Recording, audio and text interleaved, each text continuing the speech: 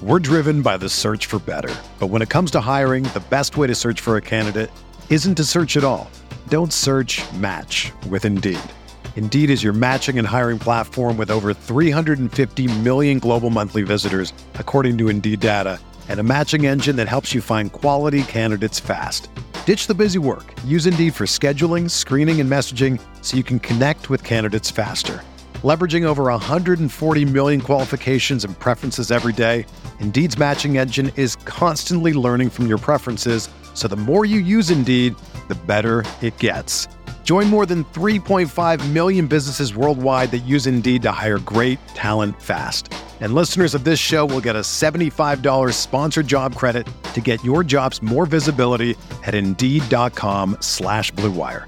Just go to Indeed.com/Blue Wire right now and support our show by saying that you heard about Indeed on this podcast. That's Indeed.com/Blue Wire. Terms and conditions apply. Need to hire? You need Indeed. Thank you for listening to this Belly Up Sports Podcast Network product. Some said we go belly up, so we made it our name, and we're still here.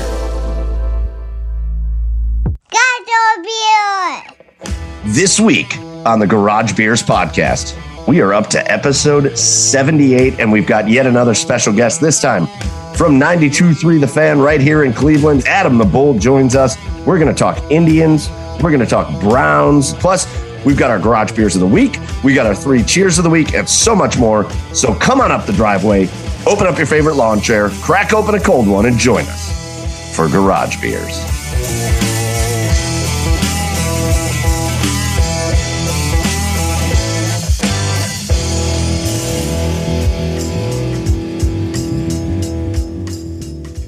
And welcome on in, everybody, to episode 78 of the Garage Beers podcast. Go find us online at The Garage Beers on Twitter, on Instagram, on Facebook, on TikTok, on YouTube. Are we on anything else? I think we're on all of those things. If you got social media, we're probably on it. Don't look us up on LinkedIn.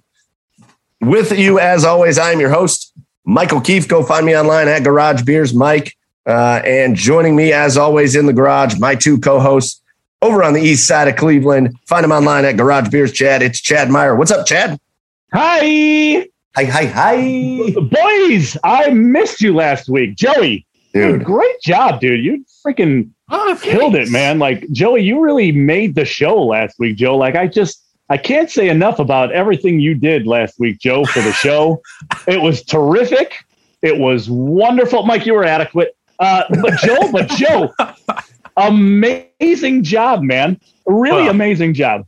You can't play your entire hand at once, so you got to kind of get in little spurts, you know. Did you just call me adequate? Yeah, dude. Thank you. That might be the nicest thing you've ever said about me.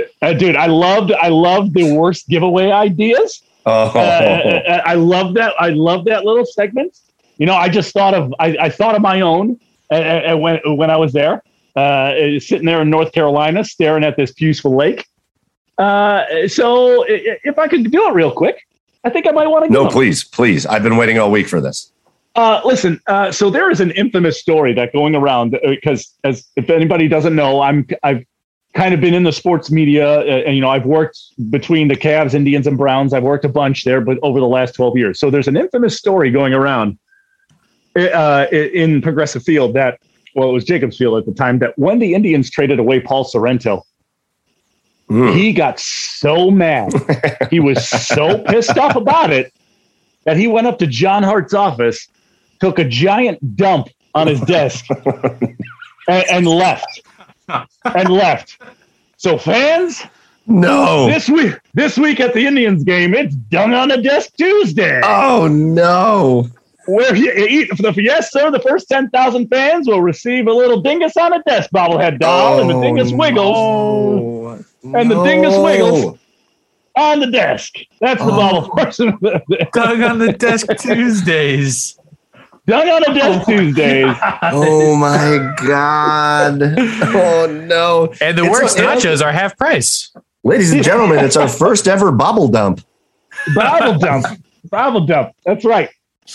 And then, Mike, you actually took my idea because the first thing I talked about, it was a little different because the first thing I thought about with the Browns was the franchise move. You said a moving truck.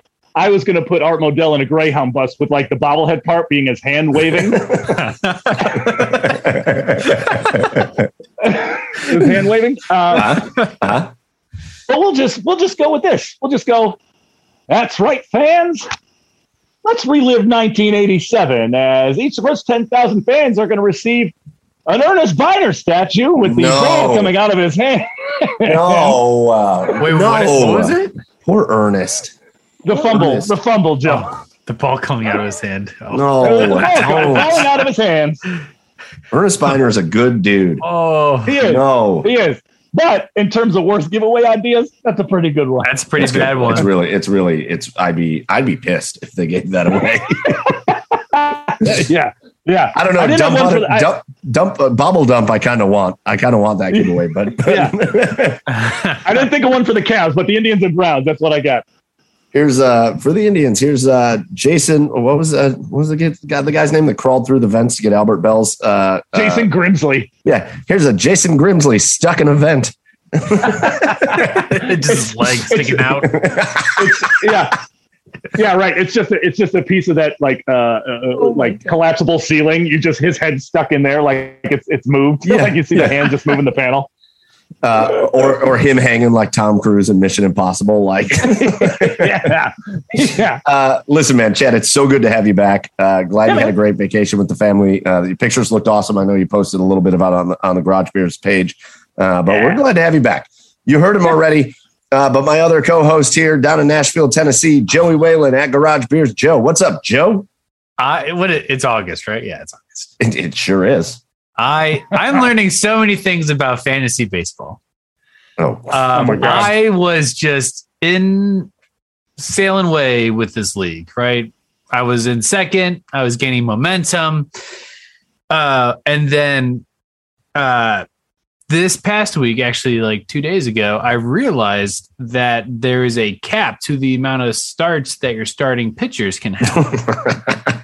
So what I was doing, I was like, holy shit, the starting pitchers are getting so many points. Let me just dump all my relievers, fill my entire roster with starters, and then that was going to be my points. Like I was just going to rely on the starters.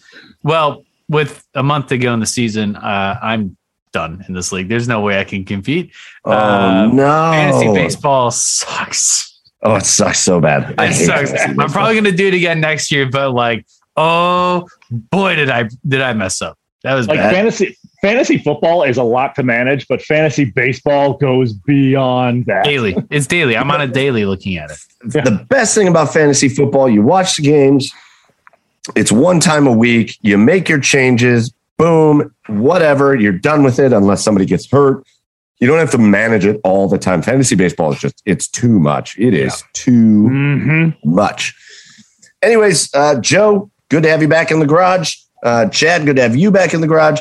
As always, the Garage Beers podcast is brought to you proudly on the Belly Up Sports Podcast Network. And again, as we announced last week, we are also on Unhinged Radio, Unhinged Internet Radio, which again partnered with Belly Up recently. And so you can either listen to us on any podcast hosting site, or you can jump onto the Unhinged Radio Network and you can listen to us Monday mornings. We really do. We love the Unhinged group. And like I said last week, they're kind of they're like our Flavor Flav. They just jump on Twitter. They're our hype men. So again, check out Belly Up, check out Unhinged.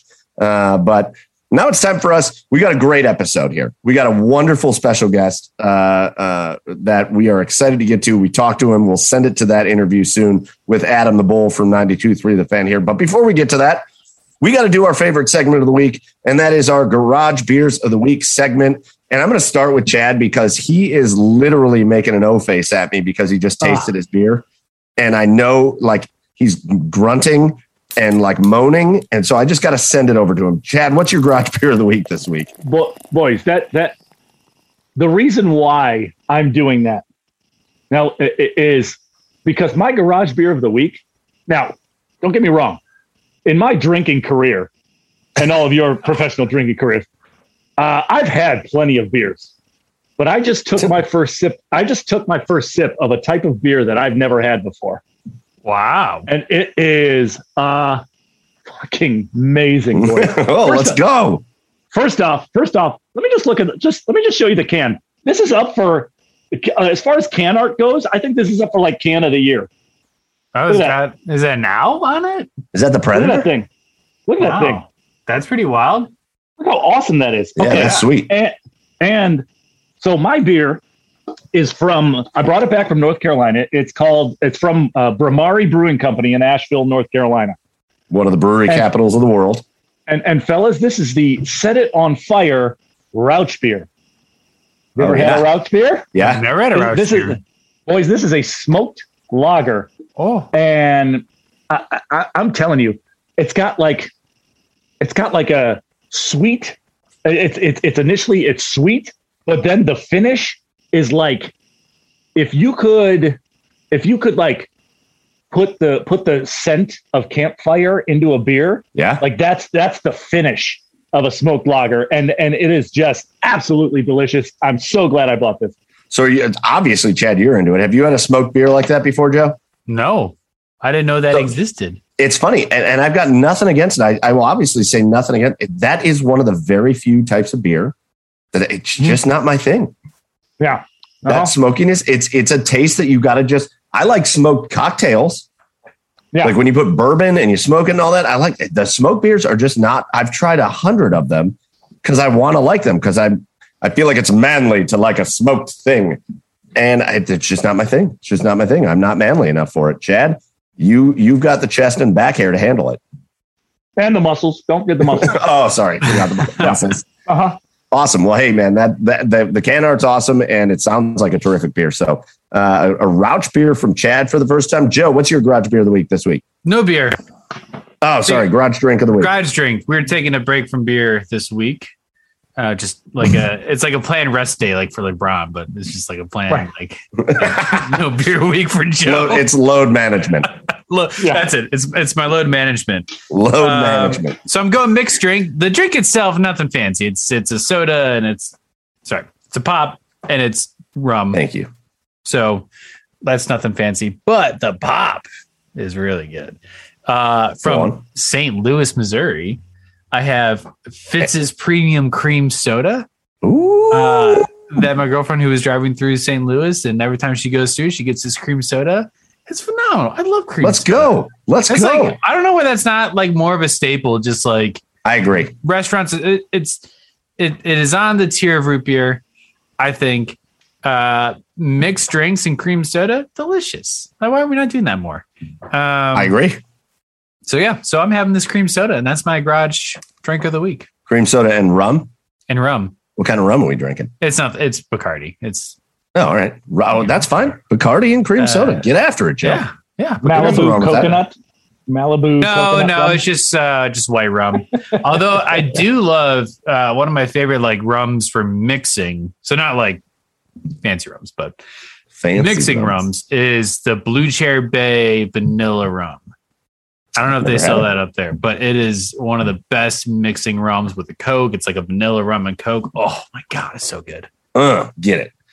All right. So we got an awesome smoked beer. We've got a delicious rum and cream soda. I like, Joe, it's not, you did a mixed drink. You did kind of a cheapo mixed drink, but you fancied it up. I like the cream soda. I did. I like the cream soda. That's my MO. And then, boys, I apologize if I'm silent for a second. My can says drink immediately, so I got to be finished. Finish your beer now. Listen, guys, it brings it to me. So let me crack this open. Oh yeah. Again, we've talked about this 1,000 times. When it comes to this time of the year, I am a very basic bitch. Pumpkin. Mm-hmm. It is pumpkin season, and it's going to be pumpkin. Yes, it is. Shut the fuck up. No, it's not. Yes, it is. It's not. It is pumpkin season, and it's going to be pumpkin season until we don't have pumpkin season anymore. But it is just pumpkin like it's stout season in the summer for you. No way. Hey, ass face, walk into a beer store right now and tell me what beers you see right up front. What are they featuring? It's all pumpkin. Probably IPAs. Probably IPAs. The market's saturated with those disgusting beers. God damn it! It's all pumpkin beers. I walked into the store yesterday. Everything up front is just all the pumpkin beers. They're all out. And I am just in on the pumpkin beers. And I've got one of my favorite breweries, and I've never been there, and I need to remedy this from Akron. and I think I've had a Hop and Frog on here before, but Hop and Frog Brewery, they are so good at the things they do. Like they do the turbo shandy and it's delicious. They do like kind of flavored beers and they're delicious. The Hop and Frog beers are the absolute bee's knees. It's one of the best breweries in the Cleveland, Akron area. And this is Frog's Hollow Double Pumpkin Ale. Get it. Give me the pumpkin in my life. And it's great. It's great. I had pumpkin last week. I've got the Hop and Frog Double Pumpkin this week. Give it to me, injected in my veins. I don't think you can go to it. Isn't it just a brewery that like a small little brewery that just distributes? It used to be, but they've opened up like a tap room and stuff down at Hop and Frog now. So I actually think they have a restaurant now. So yeah, you can definitely go there. And I definitely want to do that. I just don't go to Akron all that much in my life. Why? For convenience purposes, mileage, gas prices. I don't know. Boys, listen, on down to Akron. It's good to have all three of us back. It's good to have Chad back. Boys, to you here on the podcast, cheers. To you guys listening, cheers. As always, I say, if you got a garage beer you want us to try, if you got a pumpkin beer that you're like, Mike is basic and he needs to try this pumpkin beer, send it. If you've got an IPA, send it to Chad. If you got an IPA, send it to Chad. He probably wants to try it. But send us beer suggestions. We will go find them. We will try them. We'll call you out on the podcast. But now it's time to get into this episode. And we recorded an episode with just an absolutely spectacular special guest, Adam the Bull from 92.3 The Fan. So we're going to jump over to that right now. All right. And now we are very excited to bring in our another amazing special guest. And guys, this is just it's awesome to watch week after week. We've been doing this this is episode 78, and we've got 70 special guests that we've had on, and we're very lucky to have yet another one here on the Garage Beers podcast. If you're in Cleveland, if you like Cleveland sports, you know this guy. He's been around for about a decade now. We'll get the official time, but about a decade as the afternoon drive, one of the hosts of the afternoon drive show on 92.3 The Fan. He is one half of the Bull and Fox. It is Adam the Bull, Adam the Bull, yeah. Whatever we want to call you. Way. Welcome to the podcast. Thanks, guys. Good to be here. And I got to tell you, obviously I'm on the radio. I don't do a lot of TV. I don't do a lot of video chatting. And I can't help, even though I don't really like looking at myself, I'm like, I keep looking at my own picture. It's driving me crazy. I don't really like how I look. It's not like I'm enamored with how I look. My eyes keep going to my own picture. I almost want to put a piece of tape over my own picture so I don't look. It's driving me nuts. Right. Yeah. There's a reason I use muted light. Well, that's why I just try to keep myself in the dark. Listen, he does that for us as much as he does for anybody. Yeah, That's right. a rough go. Bull, man. Yes. So what is because I was trying to think, it's a funny story. I used to work for the Crushers out in Avon, and I was their promotions director. I was their on-field host, and we had an Ohio State Buckeyes night. Yeah. And that night, one of our Buckeyes that we had to come sign autographs and stuff was none other than Dustin Fox. Sure. And he got a text as he was getting ready to throw out the first pitch that he was going to be the host of the Bull and Fox. And it happened right there as he was getting ready to throw out the first pitch. So what was the official first on-air date for the Bull and Fox? I'm trying to remember. It was August 29th, 2011. 10 years. Yes, you're right. It'll be Sunday is exactly 10 years. It's a good job out of you. That's the day the station went on, and that's the day we went on for the first time. Yeah. And I had, Dustin and I had done one practice run maybe 3-4 weeks before. I can't remember exactly. We did maybe a half hour together, and I had done a few test runs with a few other people. But yeah, and then we met for the first time, I want to say a week before. That was the first time we met in person. When we did the test run, I was in New York and he was in Cleveland, and we did it, that way. But we met for the first time, like I said, about a week before the station went on the air, give or take a few days. Yeah, that's awesome. I still remember that. And I was like, man, 10 years. I was trying to think of it today, 10 years. Yeah. So congratulations. Obviously you're in order, 10 years. You're a Clevelander now. You're just a full on Clevelander. I really am. I say to my friends and family, both my friends here and my family and friends back home in New York, I say I'm like a mutt, right? I'm a half New Yorker, half Clevelander. Right. It's the longest. I mean, I've never done anything for more than 4 years. I've never gone to a school for more than 4 years. I've never done any other job for more than 4 years and change. And so 10 years, especially in this business, it's kind of mind blowing. But yeah, I mean, I love living here. We're happy. We're really happy. You know, we bought a home about 6 years ago, and yeah, it's great. And my son's born and raised Clevelander, so he's 8, and that's all he knows. Hey, that's the life of being in radio and TV, man. You jump around. You're never in somewhere for more than 2 years, and yeah. Now, Adam, Adam the Bull. I guess that's my first question: is where does the name come from? Where does Adam the Bull come from? So it started actually when I was a kid. When I was a kid, I played first base in Little League. Mm-hmm. I was a big kid. Believe it or not, I was actually tall when I was really young. And then I stopped growing and everybody else passed me. But oh, geez, okay. But like in the 4th, 5th, and 6th grade, I was like one of the tallest kids in the class. Because I've basically been this height since the 4th grade, which is tall for the 4th grade, but not tall for an adult, obviously. So when I was a kid in the early 80s, the Cubs, as you guys know, I'm a Cubs fan, and the Cubs had a first baseman named Leon Durham. And his nickname was Bull, and I played first base, and I was a lefty. And so my friends just started, I was a big kid, and my friends just started calling me Bull when I was a kid because I liked Leon Durham and I played first base. And then when I went to college, I had a roommate whose his name was Adam too. And one of the guys was like, well, one of you have a nickname? And I said, well, my friends used to call me Bull. And that's when it really took off. And then for radio, my last name is really long and it's not a good radio name. So it just I just went with it and stuck. Well, that was the thing that took me again. You're just Adam the Bull. I've been listening to you for 10 years on the radio. You're Adam the Bull. So you very graciously agree to come on with us. And I'm like, all right, I got to get a little research into Adam the Bull. I listened to him, but I got to get a little, and all of a sudden your last name comes up and I realized it's like the best kept secret. I had no idea what your last name was. Yeah, no, I mean, you can find it obviously. Right. And I've actually said it on the air like 2 or 3 times. Just to kind of mess, because there used to be a guy, he doesn't call anymore, or maybe he does, and Keith, our producer, knows everybody's voice now, so maybe he doesn't let him through. But there used to be a guy who would call, and at the end, he would like purposely say my last name. And I'd always dump it. Because it's like, you don't get to say my last name because I don't use it for a reason. But once in a while, I just kind of randomly throw it out there.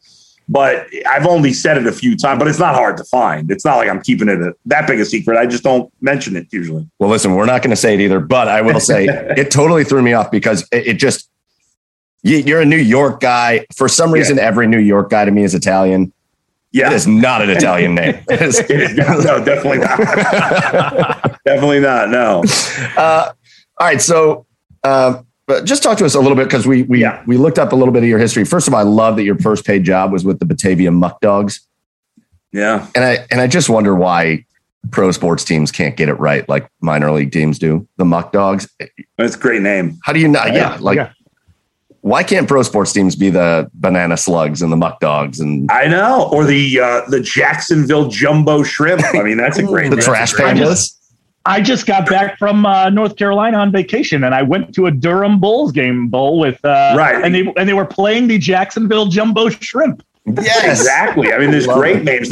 What's funny, they weren't always the Muck Dogs. The original Batavia team for many years, they were the Batavia Clippers, which is kind of boring. Yeah, okay. Totally. And then around the time I worked there, I think just a couple of years before, they changed the name to the Muck Dogs, which was an awesome name. I loved it. It's a random thing, but like, you guys ever see Summer Catch? Oh, sure. Yeah. When Dr. Cox is the scout and he sends Freddie Prinze to the Batavia Muck Dogs. That's right. That's what I thought about when I saw that. Yeah. So that's true. So you got your start in like what is, to be honest with you, like the cradle of broadcasting, right? Upstate New York is like where broadcasters go to have their birth in their careers. There's a lot of guys. Yeah. So you get your start in upstate New York. You eventually move back to New York City, where you're from, Brooklyn, New York City. And you've done a lot of cool things, right? You've done play-by-play for Hall of Fame games. You've called the Cyclones. You've done a little Cyclones, couple games there. Yeah. So you're home. So what's it like for you? First of all, here's this station in 92.3 that's just getting going, and the fan is around, right? So it's not like that's new. Yeah. But 92.3 is just getting going. What's it like for you to say, I'm going to uproot, I'm going to move to Cleveland, we're going to start a brand new station? Like, what kind of faith do you have to have in that? Well, it was a no-brainer for me, honestly. I was working in New York, and I was working a lot, but I was still part-time. So I wanted a full-time opportunity. I was looking for an opportunity to be on the air every day. You know, they gave me a good opportunity in New York to work a lot, but I didn't have my own show there, and I wanted it. And what's funny is and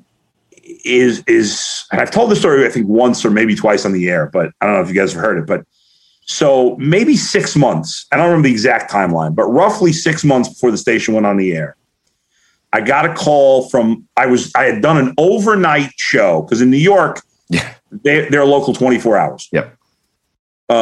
So I had done an overnight show, and my boss in New York, Mark Chernoff, who is Indians GM Mike Chernoff's father. Nice. That's awesome. He called me into his office. I had just gotten off the air at 6 a.m. and he's already in. Oh. He calls me into his office, and I'm like, oh, did I do something wrong on the overnight show? Yeah. And he calls me in his office. He says, I may have a full-time opportunity for you. Hey. And I said, well, that's fantastic. I'm like, can you tell me more? He's like, well, only thing I can tell you is it's east of the Mississippi River. Oh, nice. Okay. That's all he says. Right. Sweet. That's it. So I go home and I wake up my wife, and I'm like, he just told me they may offer me a full-time job. He said it's east of the Mississippi. Now, he didn't say it was going to be a new station. So I assumed it was a station that already existed. Sure. So I go on at the time we were owned by CBS. I go on the CBS radio website and I look at all the markets east of the Mississippi. And my wife and I are sitting there at 7:00 in the morning in our tiny little apartment in Bayonne, New Jersey. And I'm like, Chicago, that's awesome. Miami, that's awesome. Yeah. I'm going through Boston. Like, okay, these are all. And I said to my wife, as long as it's not Detroit, I'm happy. Well, oh, right. And because there was no, I didn't even think of Cleveland because there was no Cleveland station. Now, I don't even know why I said that about Detroit. It's probably the same biases that people say about Cleveland, because you don't know any better. I'd never been to Detroit. Sure. Just like I'd never been to Cleveland before I moved here. And by the way, if it had been Detroit, I would have gone to Detroit. Yeah, right, exactly. Sure, yeah, in a heartbeat. Right. But probably so would have been Dubuque, it would have went. Exactly. But I'm like, okay, this is awesome. So I don't hear anything. A few weeks later, he calls me up and he says, we got a job for you in Cleveland, or we may have a job for you in Cleveland. They're starting a new station in Cleveland. Oh, geez. And my first reaction is someone who had never been to Cleveland, to be honest. And I've said this on the air. Never been to Cleveland. You hear the same stupid stuff that people that don't know anything say. And I was like, Cleveland, in my mind, I'm like, I wasn't excited, but I still said to him, okay, great. Here we go. Full-time opportunity. Right. But in my mind, I was excited, but I was also, for a minute, I was like, it wasn't, I was thinking more sexier cities, places I've been. Right. Well, within a couple of weeks, I started doing research on Cleveland. I happened to meet randomly within a week or two. I met two people that were from Cleveland that had moved to New York. And then I found out that somebody I had recently become friends with had lived in Cleveland for a little while. And everybody I spoke to had some good things to say. So that little bit of after a couple of weeks, I was like, okay. And I went from 95% excited to 100% excited. Everybody says Cleveland's great. Awesome. So now it's a month later and I'm through the roof. Can't wait. I'm just waiting to find out when I'm officially going to get the call and maybe offered the job and when it's going to start. I'm pumped. Couldn't be more excited. My wife's excited. We looked up places to live in Cleveland. I mean, we were all over it. I get a call a couple weeks after that from, again, Mark Chernoff, and he says, they decided not to start the station in Cleveland. Sorry. Oh man. And I said, I was devastated. So here I went from like, Cleveland to like, oh my God, I want to go to Cleveland so bad. Now I'm devastated. Cleveland sucks. Screw Cleveland. I was so upset. I was heartbroken. I was in my mind, I had already moved to Cleveland. I was heartbroken. So I was like, okay, I got to move on. What am I going to do? It's not going to happen. So a few weeks later, I speak to this guy who was the program director of a news station in New York within the same company that I was working for. And he said to me, we're looking for a morning sports anchor for our news. And I didn't want to do that. No. I mean, I really didn't want to do that. Yeah. But I just got married and it was a full-time opportunity and it would have been, pretty good money. Sure. And so I was like, okay, let's see. I'll try it for a week, see if I like it. And, maybe I'll do it till something better comes along. And so I'm about, so it's, I think it was June or July. And I'm supposed to do a week of this morning show where I got to get up at like 3 a.m. on a Monday. And that Friday, Mark Chernoff calls me again and says, Cleveland's back on. Hey. You're going to get a call next week from, he mentioned our two bosses, Tom and Dave, who are the two bosses in Cleveland. It's like, one of them's going to call you next week. You negotiate your deal, blah, blah, blah. They're offering you a job. Okay, I'm thrilled. Cleveland. Now, I'm like, now I got to still get up every day. Now, I've already made this commitment to do this morning. No. So I'm getting up all next week at 3 a.m. I'm like, oh, this sucks. But I didn't want to bail out on them. So I did it anyway. Obviously, I had no interest in taking that job at that point. I get the call the next week. We make the deal, and the rest is history. But, and then we did a couple of test runs with a few different people and eventually did the test run with Dustin. And I felt like that was the best chemistry. And here we are. I love it. Oh, it was a long story. I don't know if it's too long. No, it's not too long. It's perfect. Listen, first of all, we're all Clevelanders. Yeah. So we love when anybody says anything good about Cleveland. Plus, you love when you're from Cleveland, the one thing you love more than anything else is that transition story, right? Yeah. That like Cleveland to then somebody finally comes here and they're like, oh, this doesn't suck. It's awesome. Yeah. And I liked Cleveland right away when we first moved here. We lived in Lakewood. We rented what's funny is when I was first moving here, my boss says to me, you should look for a place on the east side. Now, where do you guys live? So I'm on the east side. I'm a West Sider. I believe I grew up in the city you live in. Okay. I live in Nashville. So I actually used to live in the house that Michael's in right now. Correct. Correct. Yeah, but I'm on the east side. I grew up on the west side, but I've been on the east side the past 8 years. So you're a trader. You've sold out and gone to the east side. My boss says to me, he suggests we look on the east side. And I didn't know I had no clue. So we came for a visit a few weeks before the show, the show and the station were going on the air. And we were going to rent because we wanted to, feel it out before we bought a house. And so we look around the east side and we checked out a couple places in Solon. We looked in Beechwood. We looked in Lyndhurst, I think it was. I don't know. And nothing we liked. Nothing. Yeah. And then finally somebody suggested to me, well, why don't you look at Lakewood? It's really convenient to get downtown. Yeah. And we loved Lakewood. We rented a house in Lakewood and I loved it. I would have stayed in Lakewood, but we couldn't, when we were buying a house, we just couldn't find the right house. So we did move to Rocky River, but hey. I realized after that, I think the reason, well, I won't even get into it, but I'll leave that alone. But anyway,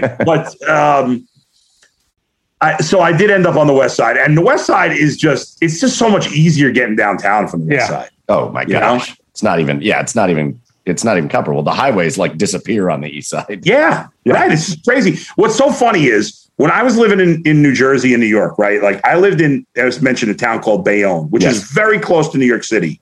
Mm-hmm. And from Bayonne to where the radio station was in New York which is just outside the Holland Tunnel, is with no traffic, it's a 15-minute drive. Right. But unless I was doing an overnight show, it never took 15 minutes. Never. Most of the time it took 40 minutes to an hour. Right. And if it was really like, if I was going in if I was doing a night show on a Friday and I had to be in at like 5 o'clock, it could take me 2 hours or even more. Right. So I would be in the car all the time. Now that I live on the West Side here for the last 10 years, if I'm in the car for more than like 15 minutes, I'm losing I'm like, what? Are you kidding me? What the hell is going on? Yeah. I used to be in the car. It used to take me 20 minutes just to go to the other side of my town in New Jersey. Yeah. If I drive anywhere more than 20 minutes now, I'm like, I can't go to Solon. I'm out in the boondocks. Are you crazy? Yeah. Yeah. I like when Cleveland people complain about traffic. They're like, it took me a half hour. And I'm like, you idiot have no idea what other people go through. Yeah, and and they feel like they have to, like, if you're going the west side to east side, you feel like you have to pack a bag because it's like a vacation. Yep. Right. See, I'm the opposite of that, though. I'm a born and raised West Sider, but I like the east side too. I like to visit. There are good things about the east side. Sure. Yes. All right. So, Adam, before we get into sports, since we're sharing the Cleveland love, as a guy who's been here for 10 years, you're not allowed to say Delmonico's. Okay. Where are your places? Where are your places in Cleveland? When somebody comes to visit me and they say, what's the one food place I have to go to? My first choice is always Mitchell's Ice Cream, even though it's not a main course. Yes. Okay. Of course, yes. Okay. Yes. But every person that visits me in Cleveland, we always go to Mitchell's. That is the place. You're going to be my son's favorite podcast guest. He's only 4, but my God, do we have to go there all the time. It's the best. It's the best ice cream I have ever had in my life. Mm-hmm. They never let you down. It's amazing. What's your favorite flavor? My favorite flavor, I would say, is probably double chocolate chunk. Oh, go on. Probably my favorite. Ooh, yeah. Okay. I'm not that adventurous with my flavors. That's okay. To be honest. That sounds delicious. I might have to get out of here for a minute, boys. Yeah, right. Get some Mitchell's. And I haven't had it in like 3 weeks. I'm losing my mind. But, I love Slyman's. Oh yeah. I have my pizza joints that I like. Sweet Basil in Westlake, and I just forgot it. Il Rione. Oh yeah. In Ohio City. Yes. I love. In Ohio City, they're the place that makes. Larder. Oh yeah. There. Oh yeah. Woo, that pastrami sandwich. You're looking at the pastrami sandwich. Well, the pastrami sandwich is amazing, and their fried chicken sandwich. Chicken. Ooh. Their chicken thigh. It's a fried chicken thigh. Yes. Cleveland's got it. I tell my friends my New York friends. Say it. All the time that Cleveland's got a great food scene. Yeah. Especially like American style food. Italian food's good. The pizza, I thought the pizza would suck when I moved here. And I got 2 places I love, but there's like 5 or 6 places that I think are solid. I haven't been everywhere. Hey, listen, Rocky River. Okay. One of my first jobs I ever had in my whole life was Pelicanos Pizza, and I still. Everybody loves Pelicanos. Yeah, I've had it a couple times. It's solid. Get the Chicken Club. Pizza. The Chicken Club pizza is unlike. I don't like chicken on my. No chicken on the pizza for me. All right, fine. No chicken, no pineapple. Don't get that. Then don't get it. It's fine. Yeah. And are you real particular about your pie there, Adam? Because I work with a guy. Like I work down at the Cavs, down at the arena with the scoreboard show, the in-arena show, and we got a guy there who's originally from Albany. And he says there is not a good slice in Cleveland. He's wrong. First of all, what would he know? He's not really from New York. He's from Albany. He doesn't know what he's talking about. It's basically Massachusetts. What are you even talking about? Yeah, I mean, anything north of the Bronx is not really New York. It's Vermont. So he doesn't know what he's talking about. I can't wait to tell him that. Yeah, the pizza here is good. It's silly. When people say the pizza is not good, it's stupid. Are there going to be as many great choices as New York City for pizza? Of course not. First of all, it's a much bigger city with a lot more people, and that's, the primary food. But there's plenty of good. I lived, when I lived in parts of upstate New York, there were some places I lived where you couldn't find a single good place. So yeah, there's good pizza here, no doubt. Anybody that says there's no good pizza is an idiot. I have every style of food. There's at least one place I like. I have my Chinese places. Yeah, sure. Dragon Towers at Cam's Corner. Yes, delicious. I like I love Sushi 86 downtown. They've got good food. Mm-hmm. Joe's Deli here in Rocky River. That's great. Some of the best. There's a lot. The Rocky River flip side, great burgers. Rocky River Brewing Company is like, I love going there to eat, so I could go on and on with restaurants, but there's a ton of great food in Cleveland. I argue with people all the time about that. Cleveland it's diverse, right? I didn't realize that every city doesn't have diverse food offerings until I moved away from Cleveland.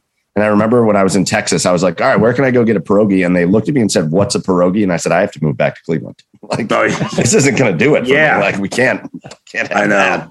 I know. I love pierogies. Yeah.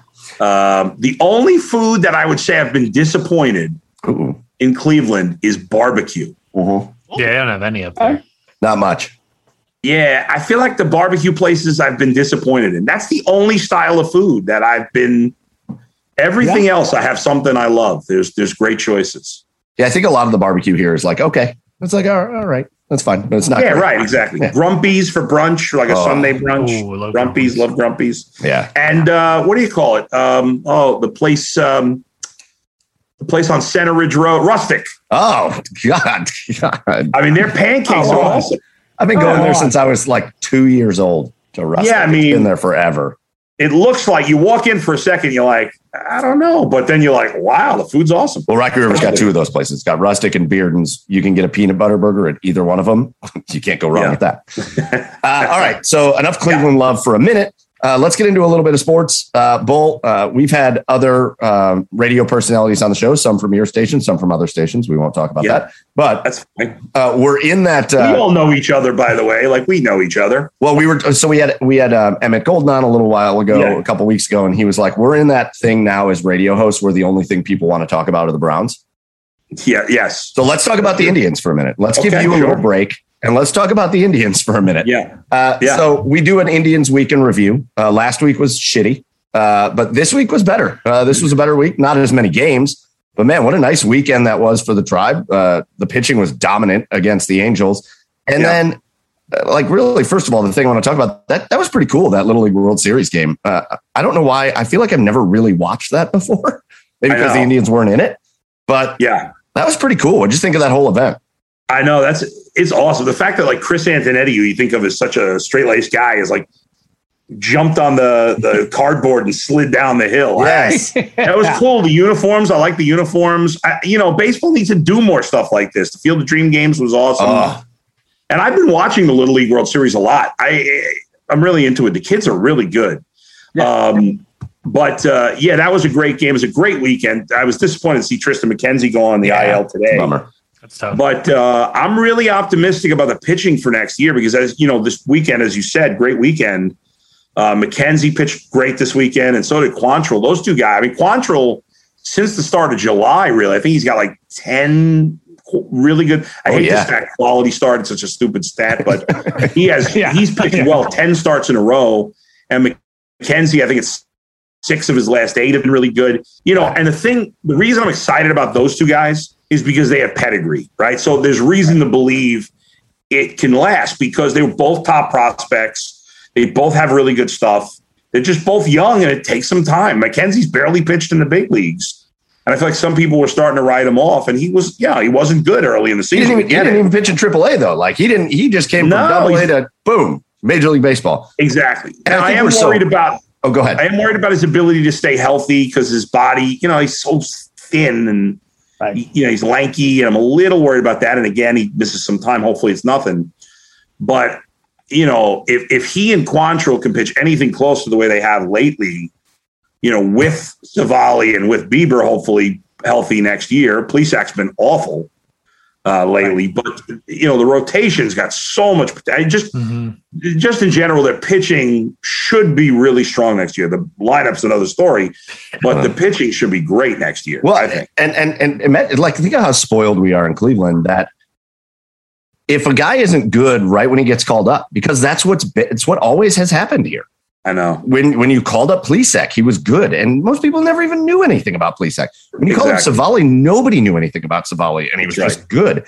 And it goes all the way back to Corey Kluber. When the Indians called up Corey Kluber, nobody knew who Corey Kluber was. Like, diehard fans did, but like, he wasn't this pedigree type prospect. No. And he comes up. Bauer was. Right. He was a high draft pick. And I think we knew Carrasco because he was part of the big trade. But Yeah. But Carrasco, we remember, took forever. And remember, he had to go to the bullpen. Yeah. He was a disaster. And then he went to the bullpen and he got himself right and he, was great and became a staple. But we're sitting here talking about Tristan and Quantrill like it took them a while. Like, I know. Really. Right. And then you look around the league and you look at some of these other like slapdicks, like Lance Lynn took forever to become a good pitcher. I know, now he's a stud. Not 3 months. It took him like 8 years to become a good pitcher. He was just the most pitcher and now he's a stud. Yeah. Well, it goes back to football. We have a football mentality in this town. And in football, we have no patience, right? And football guys are good usually right away. But in baseball, especially pitchers, can often take a long time. Because even if you look at it, like Kluber's first taste of the big leagues wasn't great. His first season wasn't great. Bauer took a while. He was really up and down for many years, Bauer, before he kind of put it all together. Right. So guys take time. The Indians have a great pitching machine. Yeah. There's no doubt they can develop pitchers as well as any team in baseball. But so yeah, I'm very excited. I love Tristan McKenzie in the minors and Quantrill. Plus Quantrill's dad pitched in the big leagues, and so he kind of grew up in baseball. And I'm very excited about the pitching. Outside of that, what's like your silver lining for the offensive side? Oh no. Well, I think there is some silver lining. Yeah. Number one, Franmil Reyes. I mean, I know he got hurt and that kind of, he was on his way to a monster season. Yeah, I agree. And he's still having a good season. He took his game up another level. I think he did. And Ahmed Rosario. Now he's a disaster in the field. Yeah. But he's still young and he could grow, but he's really made some good progress. But besides that, and obviously Jose, it's a ton of question marks. Tons. Sure. I don't think you can. I don't know if you can pay Roberto Perez. I think he's supposed to get 7.5 next year. I mean, okay, so I just don't. But let's stick on that for a second because I want to hear your opinion on that. Right. You've got these two catchers, Roberto Perez and Austin Hedges. Yeah. And there's this this vehement defense of these guys that are all-star caliber defensive catchers, right? Just top level defense catchers. And they are. But neither one of them can hit for a lick. And even if you want to value the defense above the offense, at what point do you say 170 isn't cutting it? 156 doesn't cut it. No matter how good you are defensively, you got to give us something. You're automatic out at the plate, and they both are. Yeah, no. I mean, Austin Hedges is a total zero. Like the only thing I'd say for Roberto is that he's had some clutch hits over the years, right? In some big spots. I give him that. Yes. But I can't pay him $7 million to just be a defensive catcher. Not if my payroll was $160 million, I could. Right. But if I'm going to keep, the Indians' payroll is ridiculous right now. Awful. Yeah. They got to raise it. Hopefully they'll raise it. I'm hoping to 75, 80 million, which that's way below what it should be anyway. But and I don't even think they're going to go that high. But I'd like to see it. But this year they spent like a quarter of their payroll on their catchers who can't hit. That's crazy. Right. I'm not buying. I know Bradley Zimmer's played well. I give him credit for that. You can't commit to Bradley Zimmer. No. You want to keep him in the mix, maybe, but you can't commit to him as a starter. They have, Rosario, Ramirez, and Franmil Reyes are definite starters, right? That's 3. But the other 6 spots are all question marks. This idea, now Josh Naylor, I get it. Again, go back to pedigree. Yes. High draft pick, there's talent, but he's never really I know he had a great postseason last year for 10 seconds. Yeah. But he's never put it together. I don't think he's a definite major league starter. I'm not convinced of that. Bobby Bradley's got good power, but he's got holes in his swing. I like Nolan Jones a lot as a prospect, but obviously he hasn't played in the majors. And most of these young hitters they brought up this year outside of Rosario have not done the job. I mean, so they've got to spend some money. And what's the thing is, you don't have to spend any money on pitching. They don't have to really spend anything. Nothing. Because everybody's cheap there. They can really go what they got. Add a couple of guys to the pen. You replace Brian Shaw or whatever. But just spend some money and get two quality bats, like reliable, good play, and not just and a notch above like an Eddie Rosario or Cesar Hernandez. And I know Rosario had a really bad year. but a notch above what he'd been in the past. Like I'm not asking them to sign a superstar because I know they won't do that. But that next level below superstar, a guy who like maybe can make an all-star game, maybe, or he's got borderline all-star numbers. Sign 2 guys like that. Spend 20, 30 million, probably about $30 million to get 2 guys like that. And let's go. Because if you add 2 bats and you got the 3 guys you got, and and then you're hoping, okay, maybe a couple of young guys in 2 spots or 3 as opposed to 5 or 6. Right. So I'm hoping they do it, but spend $30 million in payroll still sucks. Of course, yes. Right. And I mean, is that even? And it's funny. That's to us. That's so much common sense, Bull. But like, is that even realistic, or should we go into next year just expecting status quo? Yeah, I think 30 million is not realistic. I hope I'm wrong. I think the payroll going up is realistic, but 30 million, no. Yeah. Now, listen, Chernoff and Antonetti, they're good executives. The Indians are lucky they have them. Right. But if the owner won't spend money, there's nothing they could do, right, within reason. So they may have to make a deal. They may have to trade one of the pitchers. Mm-hmm. I would say, well, let's trade. People will say, let's trade Plesac because he sucked. But, I don't know. I don't know. You may have to do it that way. They may have to trade from their good pitching depth to get one of those hitters. But they must. I mean, we can't go into next season with 6 question marks again in the lineup. I mean, you just can't do it. You can't have Bradley Zimmer, Oscar Mercado, and we loved it. Daniel Johnson's been on the show. We love him, but you can't have him, Mercado, Zimmer, and I like Miles Straw, but like we only kind of need one Miles Straw kind of player, right? Yeah, I mean, people are going bananas over Miles Straw. He's fine. He's fine. But even I'm not locking into him as a definite starter. Like he's a good defensive player, and I know he's hit well, and hopefully some of these guys will grow and be worthy of being everyday starters. Yeah. But if Josh Naylor and Miles Straw are my 4th and 5th best players next year, that's a problem. Yeah.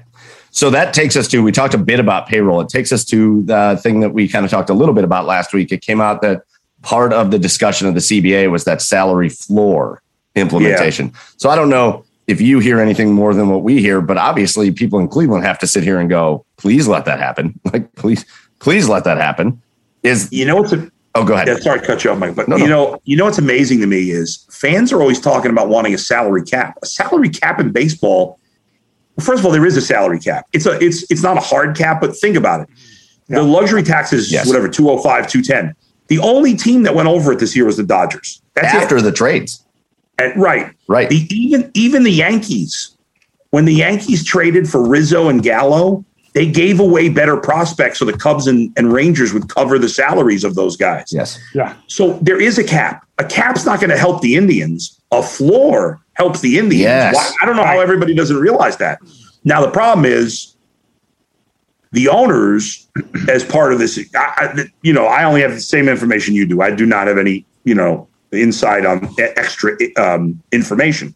So what we heard here from, I think it was Ken Rosenthal, was that the owners would agree to $100 million floor if the players agreed to lower the luxury tax from down to 180. To 180. Yeah. The players are never going to agree to that because that, first of all, there's all the teams that are between 180 and 2 are the big spending teams. Yeah. And so now those teams are going to cut payroll. Right. And the superstar, if that happens, the superstars will get screwed. Right. And so they're never going to agree to that.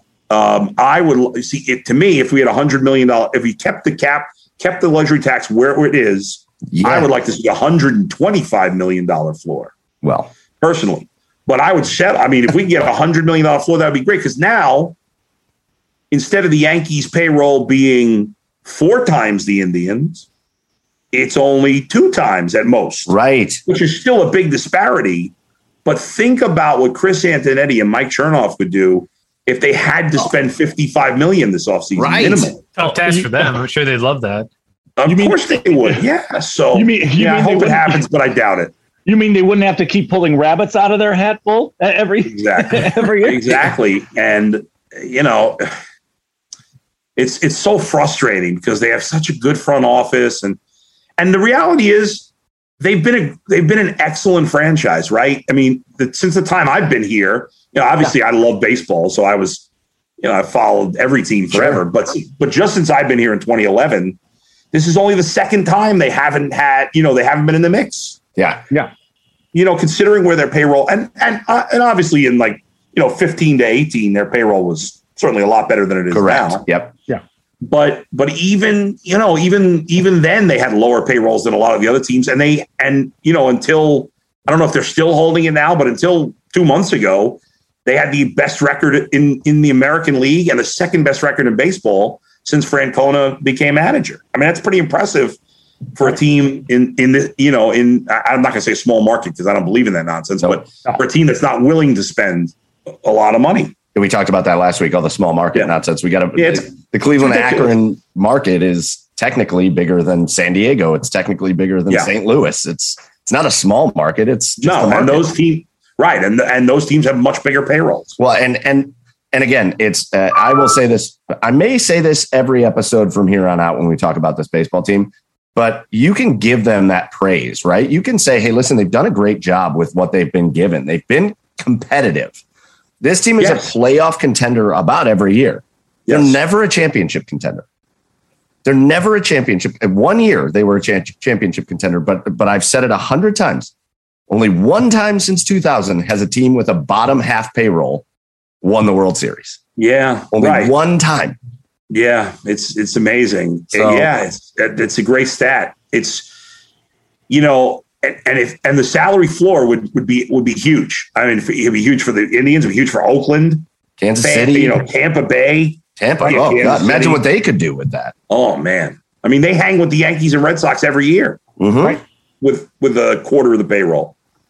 Yeah. So let's, before we get off the Indians, let's throw it back a little bit. Again, it was a good week for the Indians. The sweep of the Angels, the loss last night sucked because the Rangers are awful, but it is what it is. The Indians are winning tonight. We talked a little trash about Austin Hedges, and he's homered already tonight. So, did he? Good for him. I don't have it on. Indians are up 4-2. Okay. Yu Chang just doubled. But let's throw it back just for a little bit of fun. You're a diehard Cubs fan. Yeah. Throw it back to 2016 for a minute. You're here. You're established in Cleveland. You've got one of the biggest radio shows on the Cleveland market, and your Cubs come in and they face the Indians in the World Series, and the Cubs finally win the World Series.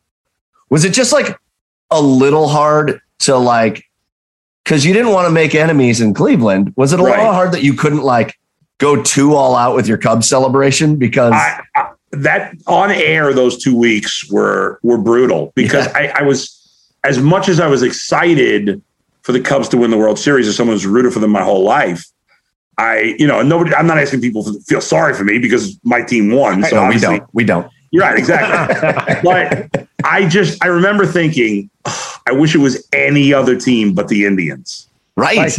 I didn't want them to play the Indians and had the Indian, because if the Indians would play, and if the Indians were there, I wish it was anybody but the Cubs, because obviously I'm rooting for the Indians to win every time except when I play on the Cubs. And all the other teams, I would have rooted for them. Same thing I said. Why did it have to be the Cubs? Because I would have rooted for the Cubs if they played. Exactly. I think a lot of people feel that way. Yes. Right? Why couldn't it have been I really, and then the next year when the Indians had such a good team that in 2017 and the winning streak, and I'm like, okay, come on, let the Indians win the World Series this year, and then nobody will be upset anymore about 2016, or won't be as upset. Right. And it sucks, but I mean, it was really tough. When they won and we got on the air the next day, I certainly didn't rub it in. I wouldn't have done that. Even though people probably would have done it to me had the Indians won. For sure. So it was a little bittersweet, believe it or not. Again, I don't expect anybody to feel sorry for me, nor should they, but it was a happy 2 weeks and torturous at the same time. But no matter what team you were rooting for, I think it was arguably the greatest World Series ever. There's no doubt. It was so There's fun. no doubt. And I think that Joe Madden and Terry Francona, who are two of the best managers in baseball, both will be Hall of Famers. I think they both made huge mistakes. Obviously, Joe Madden's use of Aroldis Chapman was crazy. Insane. Crazy. But even something that got overlooked, I was at game 4 and 5 at Wrigley. Yeah. With Saturday and Sunday games. And what's funny is after the Sunday game, I slept in a hotel in Chicago. And then I had to drive back to Cleveland I had to leave Chicago at 5 in the morning because I had to be on the air Monday.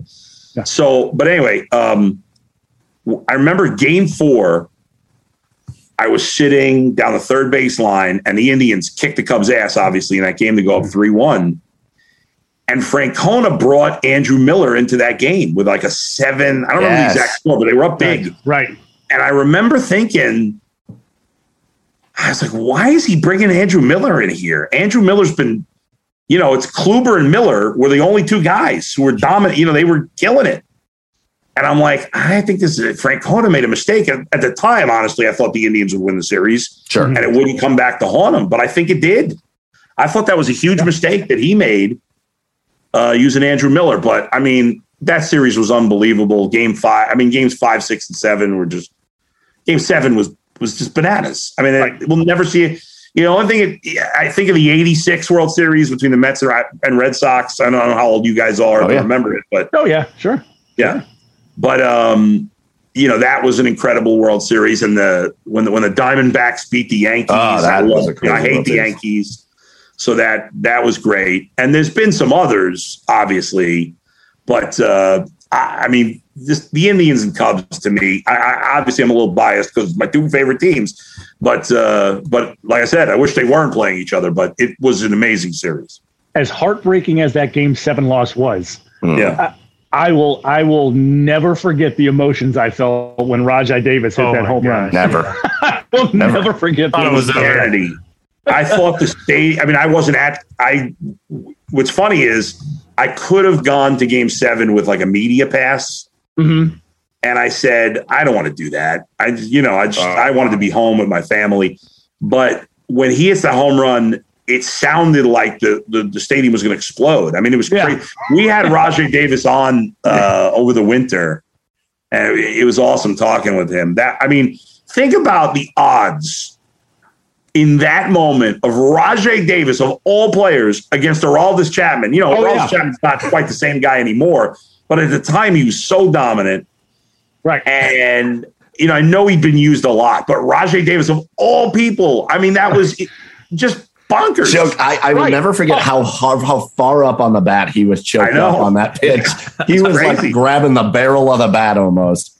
And I always wondered, why does Aroldis Chapman ever throw a slider for a strike? I never understand why he throws a slider anywhere near the strike zone, because that's the only pitch he ever gets hurt on. And, it's weird. Oh, it's so weird. The fact that Rajai Davis, no legacy in Cleveland at all, is just a Cleveland legend, and we lost the game. The dude's a Cleveland legend, and we lost the game. It was awesome. Yeah, he's such a hero, even though in the end it didn't, I don't know. And then the fact that, you talk about payroll, right? The fact that the last at bat comes down to Michael Martinez. Yeah. Oh, man. That hurts me.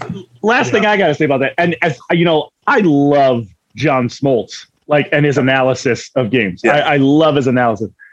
But I think he went to another level for me when he said during that at bat, he goes, down and in is his only chance. And sure enough. By the way, I don't know about you guys. When Chris Bryant first threw the ball and he kind of slipped a little bit, I thought it was going over Rizzo's head for a moment. Oh, yeah. Well, if we're going to talk about that game, you have to. There's one other thing that we haven't talked about. Well, the rain delay. There is that, but there is the most infamous foul ball in the history of Cleveland. Jason Kipnis. Because Jason Kipnis, I was 100% sure in the bottom of the 8th inning, smashed he looked like he hit the ball 5,000 feet. I know. And then it just winds up foul halfway down the line. And we were just that was crazy. Oh, no. There were so many weird things. Dexter Fowler hitting the home run right. David Ross hitting a home run. How about when John Lester comes in and like the 2-run wild pitch goes off of David Ross's mask? Yeah. I mean, that game was just crazy. It was insane. Bonkers. Yeah. So, listen, you got your win, and that's great. I was always interested in hearing just like how difficult, again, not to feel sorry for you, but that had to have been like a pain. It was tough. I really hated being on the air those weeks. Hated it. Yeah. So let's transition. Last thing I do want to talk about, and I meant to say this before, but you're in the media, so I'm interested to hear. The Indians are in this Little League World Series game this last week. Yeah. And Twitter is just erupt with Cleveland fans. And it's maybe the thing that frustrates me the most when Cleveland fans do this. All they were doing was whining about the announcers on that game being all about the Angels. Yeah. Every time the Indians play on national television, you might as well just, if you go on Twitter, it's all going to be about, they love the other team. I know. I thought ESPN did they talked a ton about Cal Quantrill, and they talked a ton about Ahmed Rosario. Right. Of course, we're going to talk about Shohei Ohtani. And it's not just Indians fans. Every fan base in America thinks the national broadcasters hate their team. So weird. And I don't listen, I'm not an A-Rod fan. I don't really care for him that much, but and listen, Ohtani is the biggest story in baseball. Yeah. Yeah. I mean, what that guy is doing is just insane. It's Babe Ruth. It's Babe Ruth. Better than Babe Ruth. It's better than Babe Ruth. Yeah. Way better than Babe Ruth. It really is. Yeah, it's crazy. Anyways, okay. Let's transition off the Indians. Let's talk a little bit of football. We can't get out of here as we're 2 weeks away from the Cleveland Browns without at least talking about it a little bit, even though your head probably wants to explode with that. Here's the thing. You've been here for a decade. Yeah. And at this point, I don't know that you've ever seen anything like this in Cleveland. After 2 preseason games, we're not talking about, I made this analogy last week. We're not talking about, did you see Cody Kessler look like he might be able to do something because of what he did in the preseason? Or like, trust me on this one. Trust me on this one. John Kaiser's got a rocket arm. Did you see that? Corey Coleman looks super fast out there. Quarterback, yeah. We're talking about the quarterback is too. That's kind of crazy. Oh, I know. Yeah. We're talking about though, like, cool. We don't even have to. Let's not watch our starters. I don't even want them out there. Please, just don't even send them out there. We're talking about like, man, who's going to be the 53rd guy on this roster? Is this what it's like for good teams? Yeah, I spent an hour the other day on a kicker because Cody Parkey got hurt. Right? Well, like for all those years, you had Phil Dawson, but it didn't matter because they sucked. But now that they're good, like I care about the kicker. But yeah, I mean, we had long discussions about what's his name, Demario Davis, or I can't remember his name. Yeah, right. Like we actually had a caller. I don't know if you guys heard this. A caller 2 days ago who said the day before he got suspended, who said the Browns should dangle Odell in a trade because they don't want to, because he was afraid that Demario Davis was going to become a star and they didn't want to cut him. God. Yeah. I mean, people are nuts, but like, that's what we're talking about. Like, who's going to be the 6th receiver? Who's going to be the 8th defensive back or 10th defensive back? Who's going to get that last offensive line spot? I mean, that's a good spot to be in. I'm not worried. People have made a big deal about the injuries. The Parkey one I care about because, Parkey's, he's not great. He was pretty reliable under 50 yards. He was okay. Which is better than what the Browns have had, and he kicked in 2 playoff games, and he played in Cleveland, and that there's something to, getting used to the wind and stuff like that. So that's a little bit of a concern. The rest of the injuries to me, like some of these guys on defense, most of them are not seriously hurt.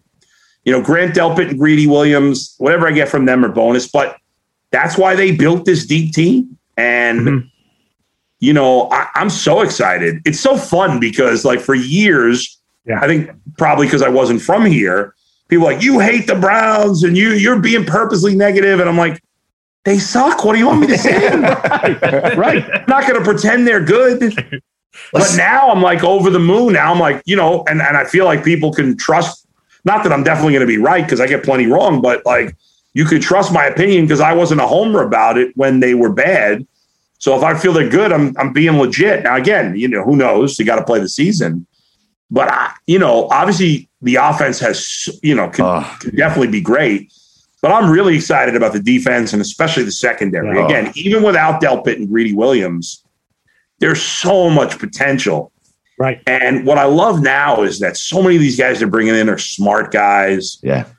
They care about that. And I think it's important, like Anthony Walker and John Johnson. Oh yeah. And all these guys, they're all smart, and I don't know. I think, obviously Kansas City's the team to beat in the AFC. We all know that. Right. Until you beat them in the playoffs, they're the team to beat. They got the best quarterback.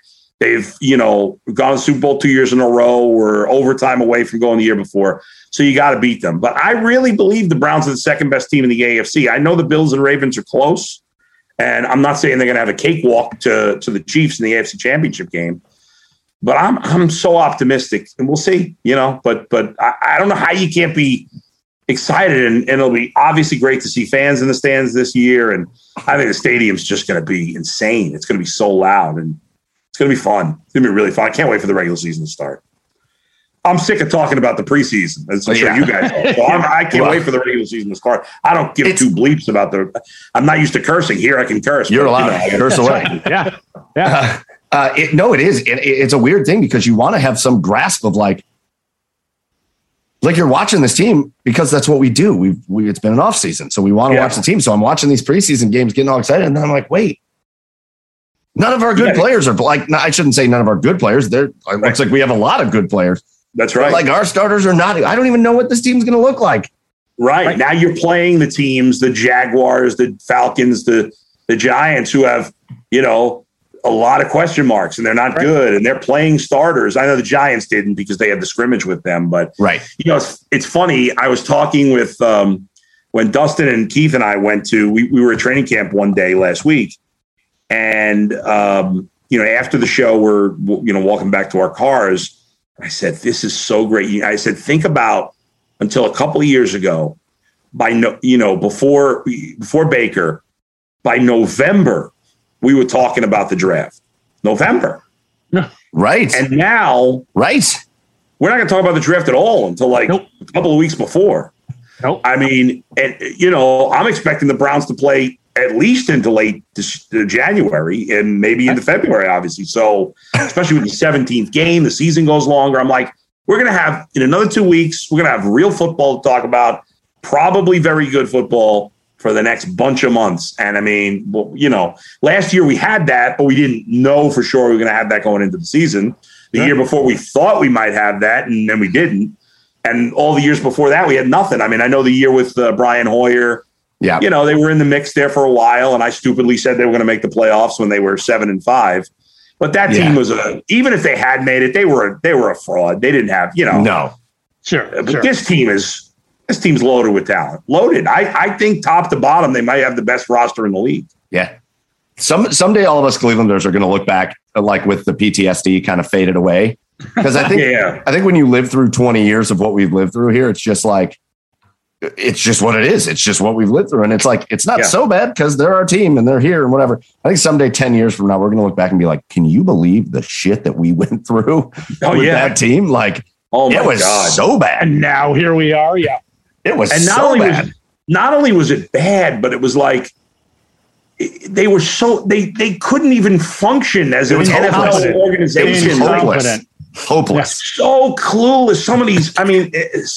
Some of these things that Johnny Manziel and Peyton Hillis and all these coaches and GMs talking behind each other's back. I mean,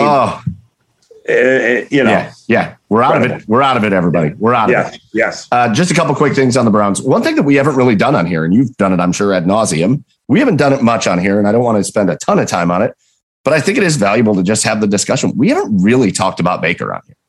It's a weird thing. We've talked a lot about the defense, the additions, the draft. Maybe it's because everybody else talks about Baker so much that we just haven't gotten into it so much. But I do want to talk about him for a minute. I do want to talk about a guy that, for the first time in his NFL career, is going into the same scheme in the second year. For the first time in his career. Right. He's got the same head coach. He's not changing systems. There isn't a new offensive coordinator. There isn't a new player. I mean, a few guys, but you've lost nobody. Right. I don't think it's a little homerish, and I will admit it. I don't think people are excited enough about Baker. I don't think people are. I know that he had his ups and downs, but I think if you look at the way his career started, how could he have not had his ups and downs?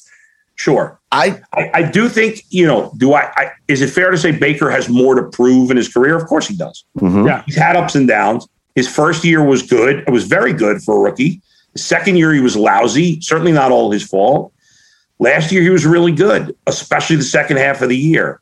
I don't buy the narrative that he was better because of Odell. I think he was better because it was a new system and it takes time to grow and learn. With no offseason. Right, and no offseason. Of course it's going to take time. There's a lot of reasons. So I am excited about Baker. I think Baker, this idea, I think a lot of people have talked about this. We talked about this last week. I think a lot of people around the, national guys, and in their defense, when you're a national football guy, you're not watching the Browns like we're watching the Browns. Right. You can't lock into one team, And if you're a sports talk show host in Atlanta or Detroit or LA, you're not watching the Browns just like if I am a guest on Friday, they've asked me to be on a radio show in Atlanta. And if they ask my opinion on the Falcons, I'll give it, but I don't know the Falcons that well. Right. I know them a little bit, but I don't know them like I know the Browns. So other people are not going to know the Browns as well as we do. So I think nationally, there's this perception that the book's been written that Baker's good, but Lamar and Josh Allen are definitely better. And they might turn out to be better in the long run. I think through 3 years, they're neck and neck, the three of them. Yeah. I really do. I think the reason why Baker doesn't get as much love as those guys is obviously, so statistically, right, Lamar in year 2 put up crazy numbers, both running and throwing. Right. Not the yardage in terms of throwing, but his touchdown numbers were huge, and he won the MVP. And so he shined, right? And then last year, Josh Allen put superstar numbers. Where Baker, who played really well, and if you're watching him play, especially the second half, was as good as any quarterback in the league, but his statistics weren't massive. They didn't stand out. Plus, he's small, and I think some people subconsciously, some people consciously, with a shorter quarterback, they always have to prove it more. I think part of it is Baker is so brash, and especially I think he was a little immature his first 2 years in the league, and he rubbed some people the wrong way, so they don't want to give him credit. And I was very critical of Baker, especially in year 2. But I will say this, in a big spot right now, I would take Baker over either of those guys in a big spot. Oh, yeah. Now, are those guys better athletes than Baker? Sure. Are they much better runners than Baker? Sure. They have that big advantage, no doubt. But as an all-around game, I think all three are close.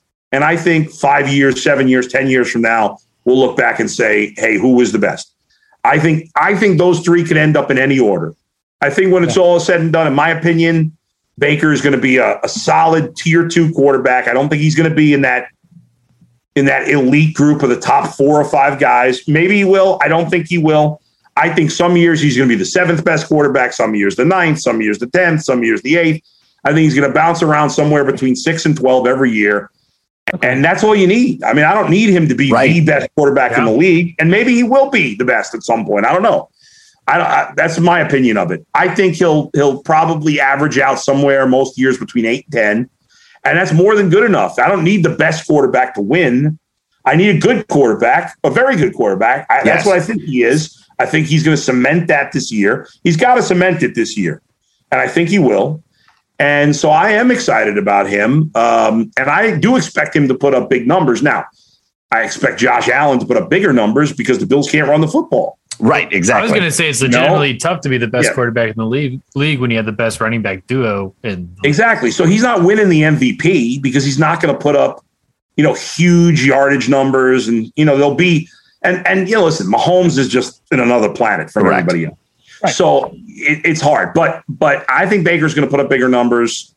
I think they're going to throw more. Like last year, the Browns were 3rd in the NFL in percentage of run plays. I think they were I think it was they still threw more than they ran. Right.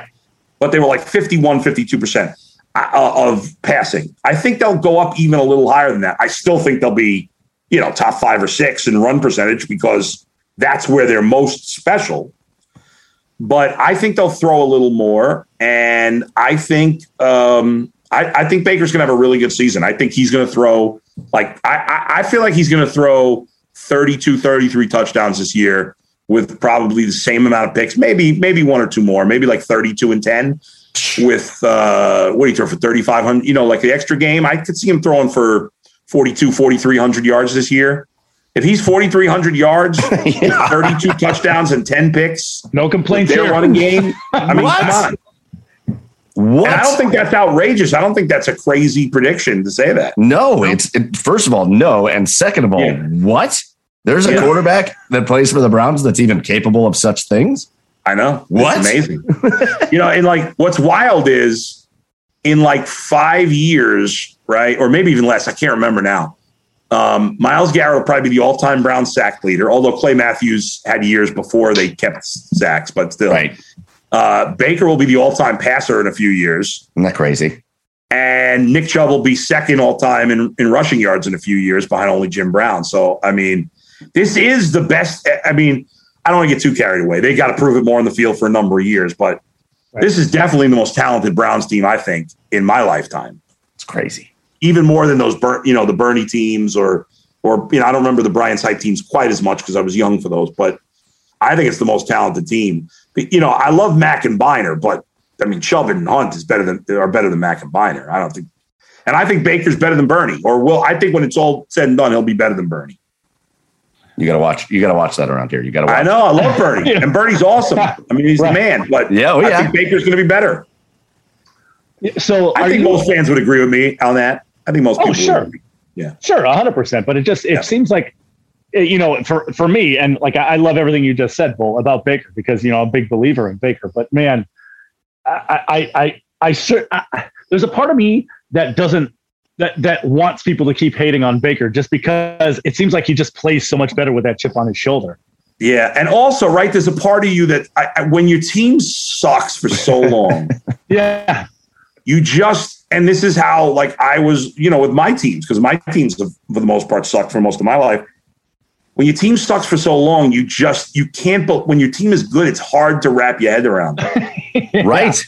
Yeah. Right. It's going to, like, if the Browns are good for the next 5 years, 6 years, 10 years, eventually you'll get to a point where now you'll be expecting it, right? Now you'll be comfortable with it. Sure. But right now it's still too new. It still feels fragile. Right. Every expectation we've ever had in this city, every time we've had expectations, we get our hearts crushed. Yes. I take it all the way back when I was little. I take it all the way back to that 1987 Sports Illustrated cover with Joe Carter and Corey Snyder, where Sports Illustrated predicted the Indians to win the World Series, and then they lost 100 games. Right. Yeah. I mean, that is quintessential Cleveland. Yeah. And it especially goes for the Indians. Like whenever the Indians have expectations on them, it seems that they have us. But so Bill, everything you like, again, I said, I love everything you just said about the Browns. But that being said, do you have any concerns about this team? I have a concern about kicker right now. Mm-hmm.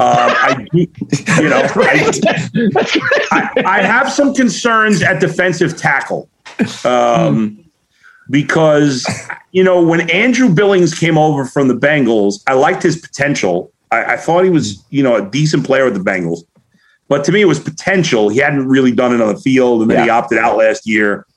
And so, it may take some time with him. And so I'm not sold. He's a sure thing.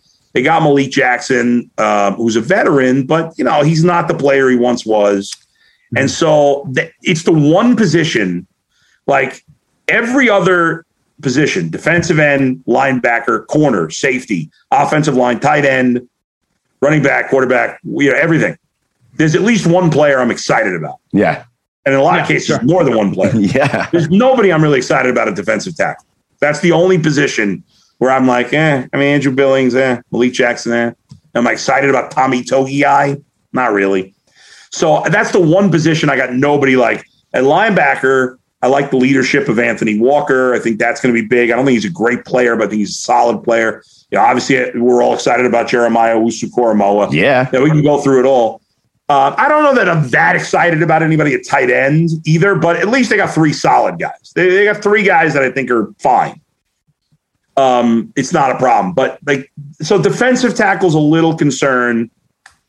And that's it. I mean, I'm really not. I'm not, I heard some people say I'm concerned about the depth on the offensive line. I mean, who's got great depth on the offensive line? You've got five good starters. Right. And by the way, Conklin got hurt last year for a little bit. Wyatt Teller missed time. Yeah. Antonio missed the playoff game. These guys all stood up and did fine. And they have all those backups. Yeah. I think they have great depth at wide receiver. We know what they've got at running back. You got good depth at tight end. The defensive end depth if Myles Garrett goes down, but whoever you have at depth, if Myles Garrett goes down, they're not as good. We know that. The secondary's got good depth. I'm not that worried about linebacker. I think they're okay there. They fixed good enough. They fixed everywhere they didn't have depth. That's what they did. That's the most incredible thing they did this offseason. Anywhere they didn't have depth, they fixed it. Think about what the depth was in the defensive backfield last year, right? It was Greedy got hurt, and who was playing? Yeah, Scrubs. No. And when safeties went down, we had Sendejo running out there. Yeah, he's awful, doing his thing. Yeah, no, I'm really around. That's it. Defensive tackle and kicker. Yeah. That's the only places I have any concerns. I mean, which is pretty crazy because as we've talked about for 20 years, you had concern about everything. So what is life like? What is life like as the host of one of the most popular shows in Cleveland sports radio? What is life like if January, February rolls around, this team actually pulls off what everybody hopes to pull off, although I don't know if we're even allowed to say the words without jinxing it, but they pull it off and they win a championship. What does your life turn into for the next month? When the Cavs won the championship, it was awesome, right? I mean, it was so much fun. I remember doing all those shows leading up, during the finals. We were at the Clevelander and it was packed and I'm screaming like a madman and Dustin's going crazy and the fans are all over us. And it was so awesome. And then were you guys at downtown for the parade for the Cavs? I was not, unfortunately. I was. So you were there. Yeah. Chad. So that was, I'll never forget that day, right? I mean, that was the most incredible thing I'd ever seen in my life. Mm-hmm. The passion, the excitement. And that was for the Cavs who, don't hold a candle to the Browns. No. If the Browns play in the Super Bowl, and obviously with the World Series too. But again, as much as I love the Indians, they're not the Browns. If the Browns are in the Super Bowl or even in the AFC Championship game, but if they go to the Super Bowl, I don't know if I can fully wrap my head around what that would be like. Yeah. I got chills just thinking about it because it would be so much fun if that happened. And I feel like it will. Maybe not definitely this year, but I do think, again, just freaking Patrick Mahomes being here. That sucks, but it's the same damn thing. I was talking about those expectations before. Even the Cavs, right? They won a title, but by all accounts, that Cavs team should have been like a dynasty type team, right? Those guys should have stayed together and been a dynasty type team. They win a title, and the Warriors go sign Kevin freaking Durant, and the Cavs just fall apart. That's right. Right, that is what happens here. We get Patrick Mahomes. Great. Right.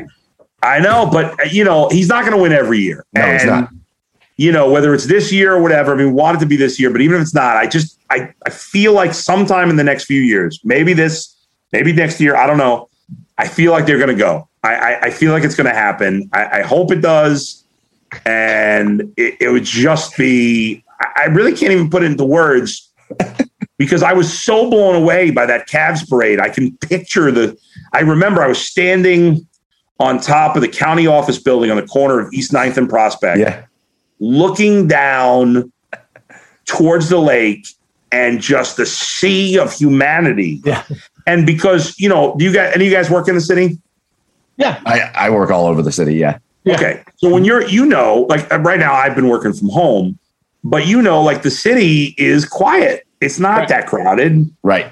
When there's a game, it's a little more crowded, but generally when you're there on a weekday, when I would normally leave the show at 7:00 on a Tuesday with no game, it's quiet. There's nobody outside. I mean, it's really quiet.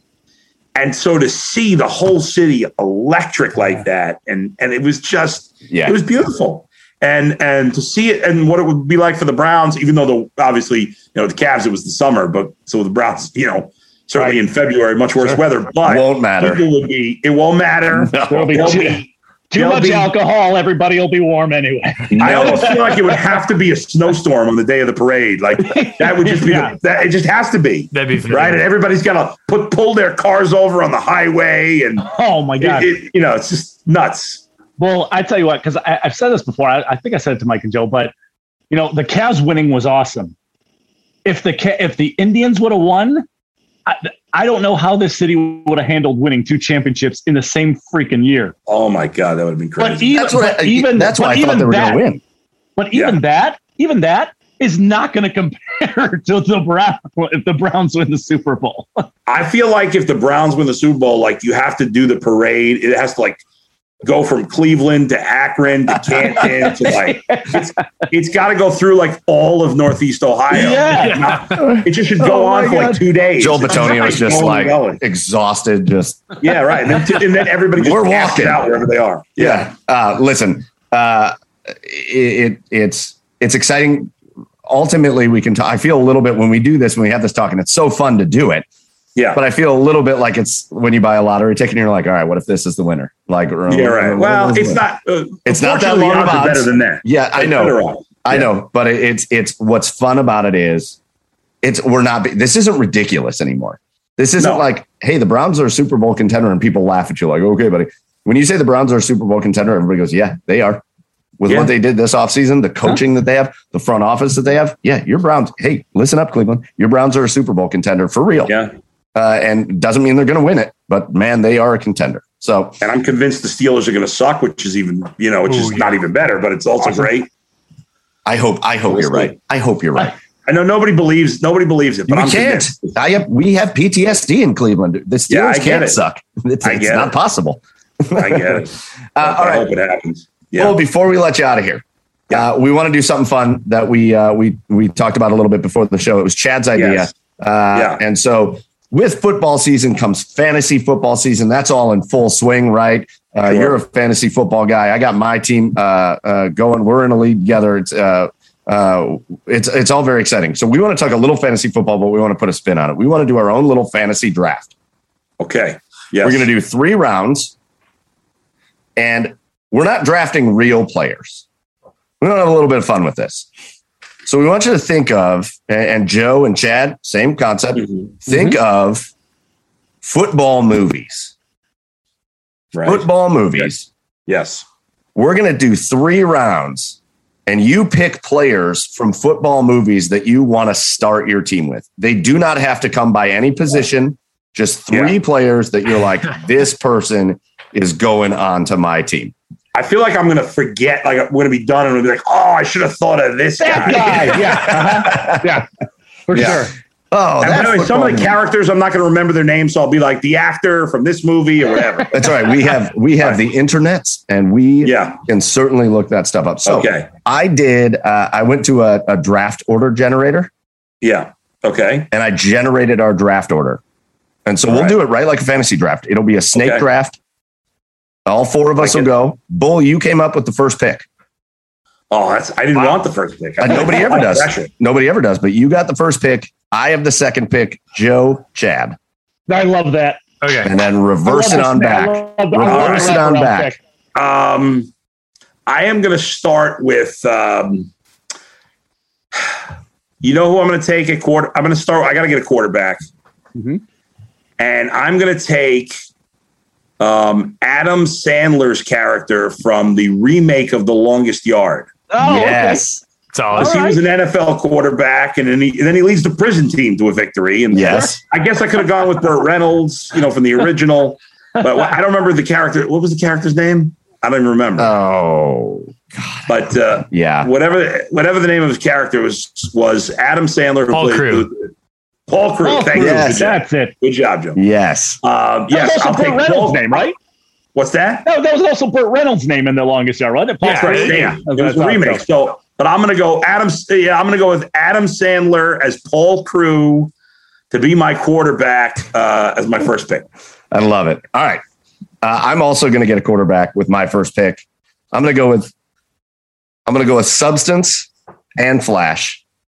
I'm going to go with one of the great all-time quarterbacks in movie history. From Any Given Sunday, give me Willie Beeman. Beeman. Willie Beeman. Give me Willie Beeman. Is Willie Beeman a flash in the pan, though? No, Willie Beeman's no flash in the pan. Willie Beeman needs this opportunity on my fantasy team. Yeah. He needs the right coach, though. Remember, he was messed up a little bit.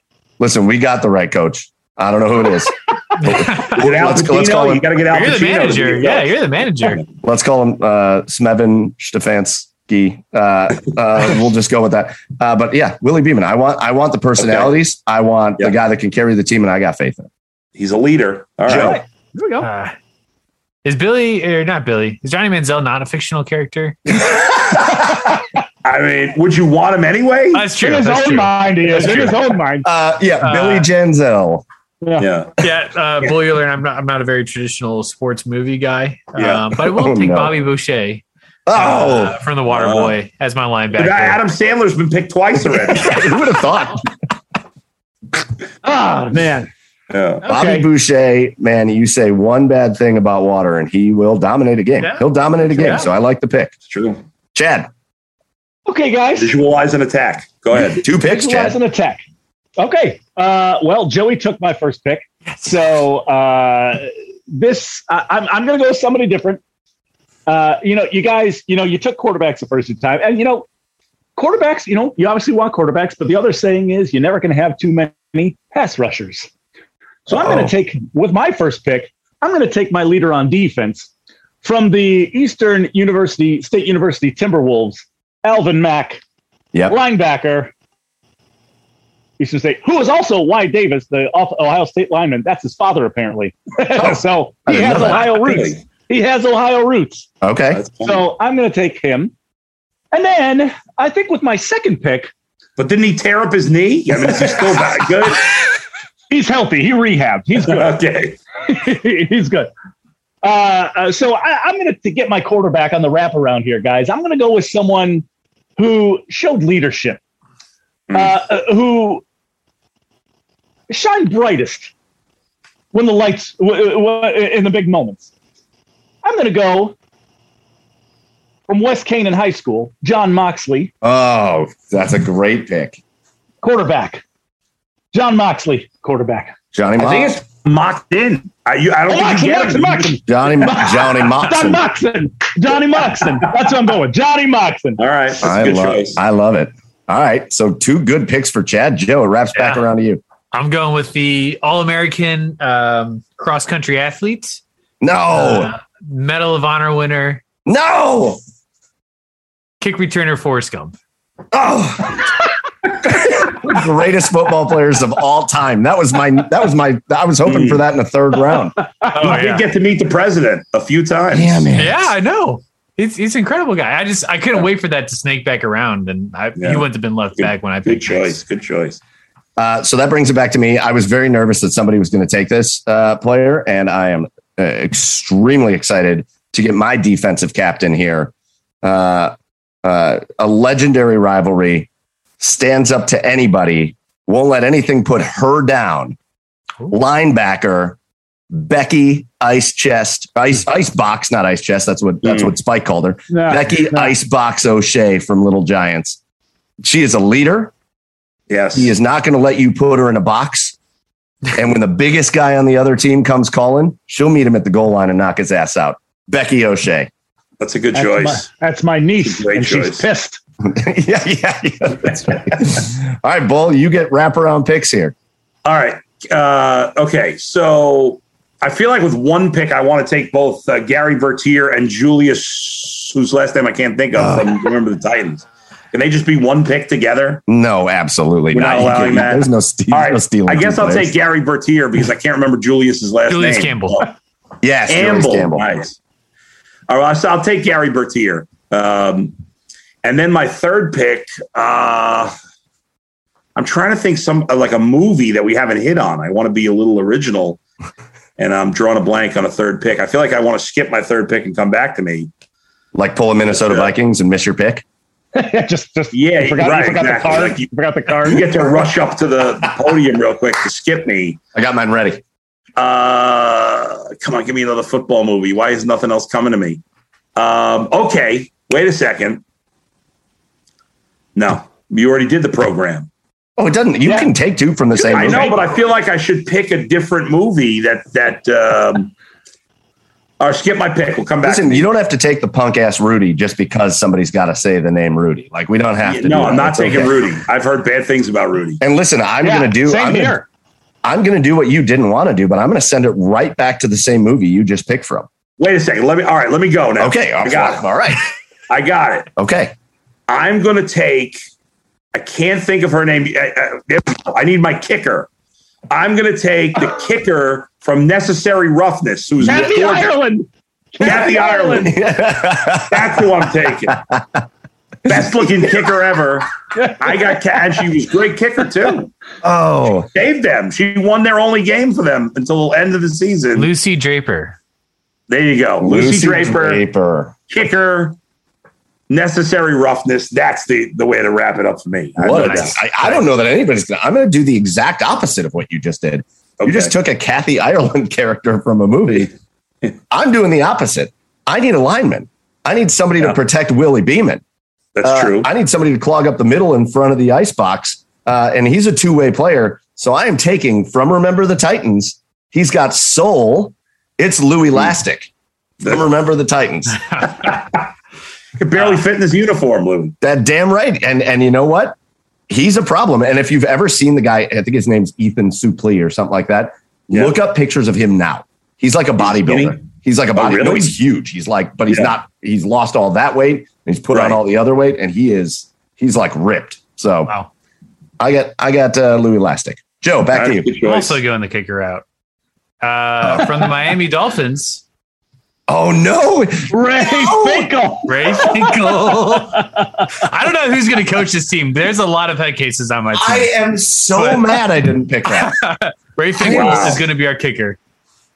Finkel is Einhorn. I am so pissed off that I did not pick that. Drop the ball. We'll always have our laces out on our team. I just thought of another movie that we have not picked a player from. Surprisingly, The Replacements. Nobody took Keanu Reeves. I know. I was between the leg and Ray Finkel. Yeah. Were you? Yeah. Because I thought about him too. All right, Chad, wrap us up. Chad's got to make a pick. Wait, the leg? Who's the leg? The kicker from The Replacement. Yeah, the Australian guy that chain smokes cigarettes while he's kicking. Oh, do you mean the guy? Do you mean the guy that I was about to take? Oh, well, let's go. The kicker, Nigel. Yeah. Yes. Damn. He's wiry. Yeah. He's wiry. Nigel, the leg, Gunther. I don't know his last name, but nailed it. That's going to be my third pick to round out the guys I'm going to build my franchise around. So, guys, I think what we got to do, we'll put a graphic together for this, and we will put it out online, and we'll let people vote to see who came up with the best team for our fictional fantasy football draft. Yeah. But that was a lot of fun. Bull, listen, man, you gave us a ton of time. If we kept you too long, sorry, but we had a great time with you. Thank you so much for joining us. Again, you're welcome. It was fun, guys. Catch Adam the Bull and Fox Show, 2 to 7 p.m. every weekday on 92.3 The Fan. Plus, Bull's, you can catch him doing other stuff as well, talking sports, all that stuff. So, Bull, again, thank you so much for joining us, and we hope to catch up with you again soon. It was great. A lot of fun, guys. Thanks. And once again, our humongous thanks goes out to Adam the Bull from the Bull and Fox Show on 92.3 The Fan. That was actually pretty cool, guys, at the beginning of that interview. I knew they had been around about 10 years, but we got to kind of celebrate that 10 years. By the way, if you want to follow Adam the Bull, follow him on Twitter, Adam the Bull Fan. We got to kind of celebrate that with him for a minute because their 10-year anniversary is officially coming up on Sunday. And listen, one thing I will say, outside of one show for 92.3, a lot of those guys have been around for a long time. Ken Carman's been there for a long time. Their afternoon show has been there for a long time, since the start. Bull and Fox has been there since the start. They've done a great job of just kind of keeping it together and keeping it rolling there. So again, our huge thank you goes out to Adam the Bull. He does a great job with the show, but he did an even better job with us here on the podcast. A great guest. We had a lot of fun with him, and hopefully we can have him on again. But go find him again at Adam the Bull Fan on Twitter. So, guys, that's going to pretty much wrap it up for episode 78. We've had good beers. We had a lot of laughs. We had some Cleveland love, some Browns love, some Indians like. And so that's going to just take it to our last segment of the episode. As always, we're going to finish it on the high note. We're going to finish with our 3 cheers of the week. And I will let Chad, you let us off with the Garage Beers of the week. I'll let you lead us off with the 3 cheers of the week. What do you got? All right. Well, this one, you talked about a high note. I'm going to end it on a super high note here. Guys, my cheer goes out to OJ. Okay. You know what? Yeah. Just end the episode. Listen. So in The Athletic, he did an interview with in The Athletic. I don't know, it's like a few days ago. OJ decided to say because he was named like one of the top 100 NFL players of all time. And it was a weird interview, but he decided, he's quoted as saying that he has a hard time with LA, which means he has a hard time going to LA because he feels like he would be sitting next to the real killer. So, sitting inside of him. So my cheer goes out to OJ for keeping himself safe and not going to LA, staying out of LA. and for so keeping himself safe. Good on OJ. Oh God, for knowing his boundaries and knowing, not to go into dangerous situations. As OJ's always said, safety first. God.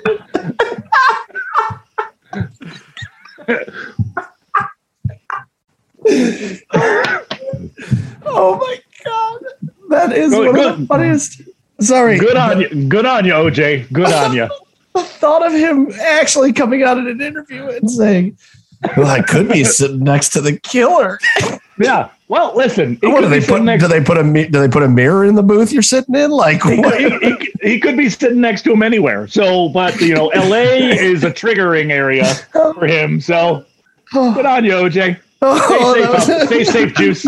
Stay safe, Juice. Oh God, the new mayor of Safety Town, OJ Simpson.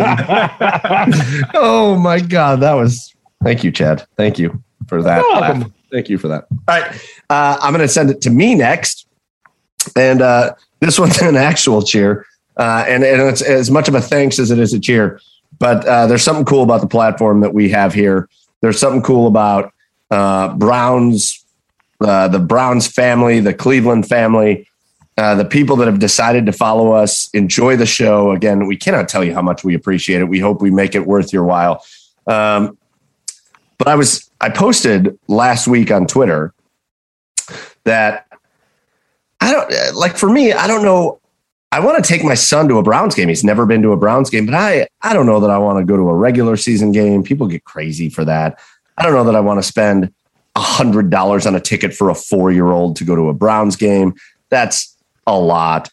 And so I just kind of posted, I was like, hey, I'm thinking about going to this preseason game. And I kind of posted it with the intention of like, hey, anybody else I follow on Twitter going to be down there? Maybe we grab a beer, maybe we say hi, whatever. And I did that. And I get an almost immediate response from a guy named Chris Coverdale. His Twitter handle is C_Coverdale06.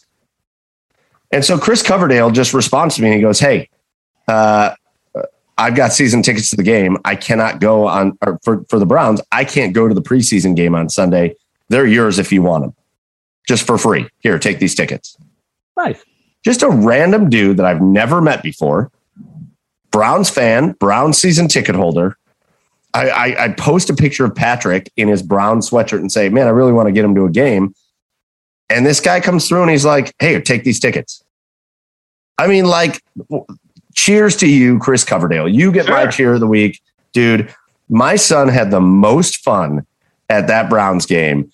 He didn't really know what's going on because he's 4.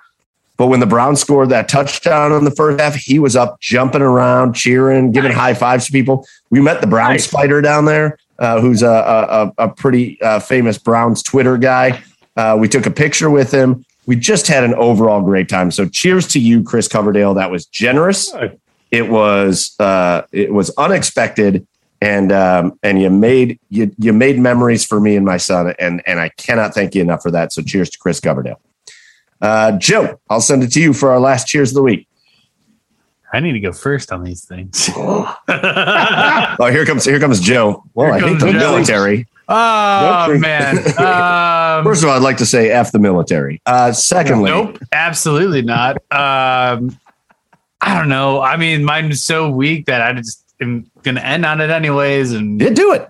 Go on this sinking ship. I want to thank the technology of exterminators. I've had a brown recluse infestation over the past couple of weeks. Oh, no. And thankfully, I only find dead ones now. So thank you, exterminators. Dude, do not sell yourself short. That is a very valid cheer of the week. Yeah. If you've got an infestation of brown recluse spiders, I think anybody listening to this either decides, okay, my place is infested, so I either need a exterminator or I'm lighting the shit on fire. It's like weird. one of I'm those like two. numb to killing. Like I see them. I see them outside of the apartment, obviously, like now because you can't treat the world of them. And like I'm just so numb to like just killing them now. But it's weird because like I work from home, so I'm here all the freaking time.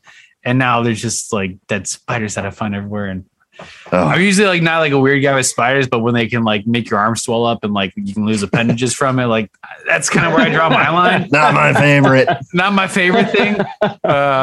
But if you do swallow them, your stomach acid will kill them and it won't have any adverse effect on you. They can't. If you swallow a poisonous spider, don't take that advice. I'm pretty sure that if you swallow No. Joey is not a trained scientist in any way, shape, or form. Please do not go about swallowing poisonous spiders. If you do, you do that at your own risk. The show does not take responsibility for you swallowing poisonous spiders. Thank you. Yep. God, Joe. That took a weird route.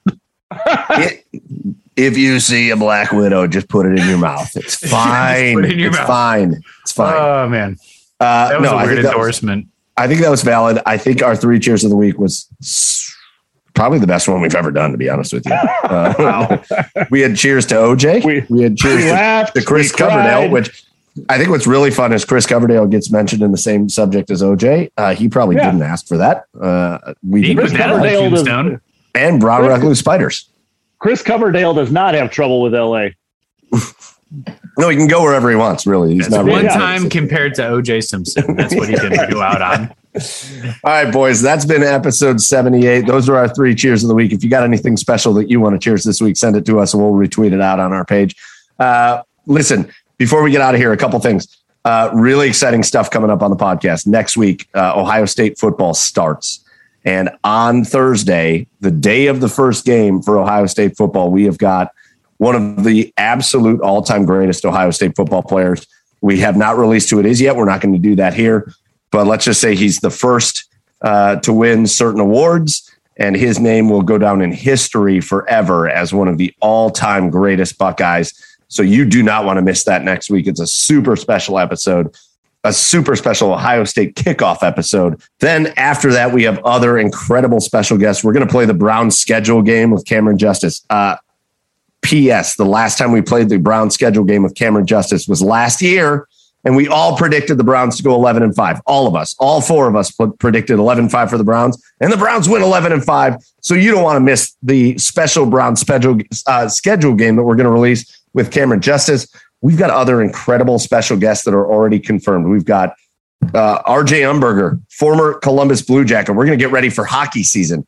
We've got Katie Najat, gold medalist from Cleveland, pole vaulter, gold medalist. And we've got so much more, including some guests that are, we're just waiting on confirming dates, but you're not going to want to miss that, especially you Browns fans. So stick with us, pay attention to our socials, especially if you want to find out the special Ohio State player for next week.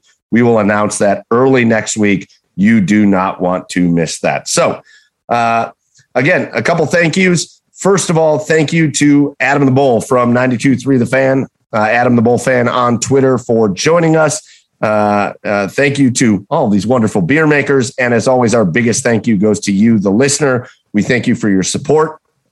Go follow us. If you're not following our socials, specifically, I will shout out Instagram.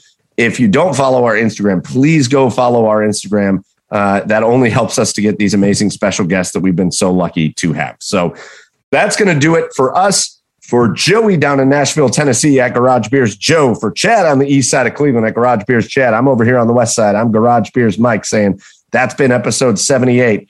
Don't miss Ohio State Buckeyes kickoff episode 79 next week. Cheers, everybody.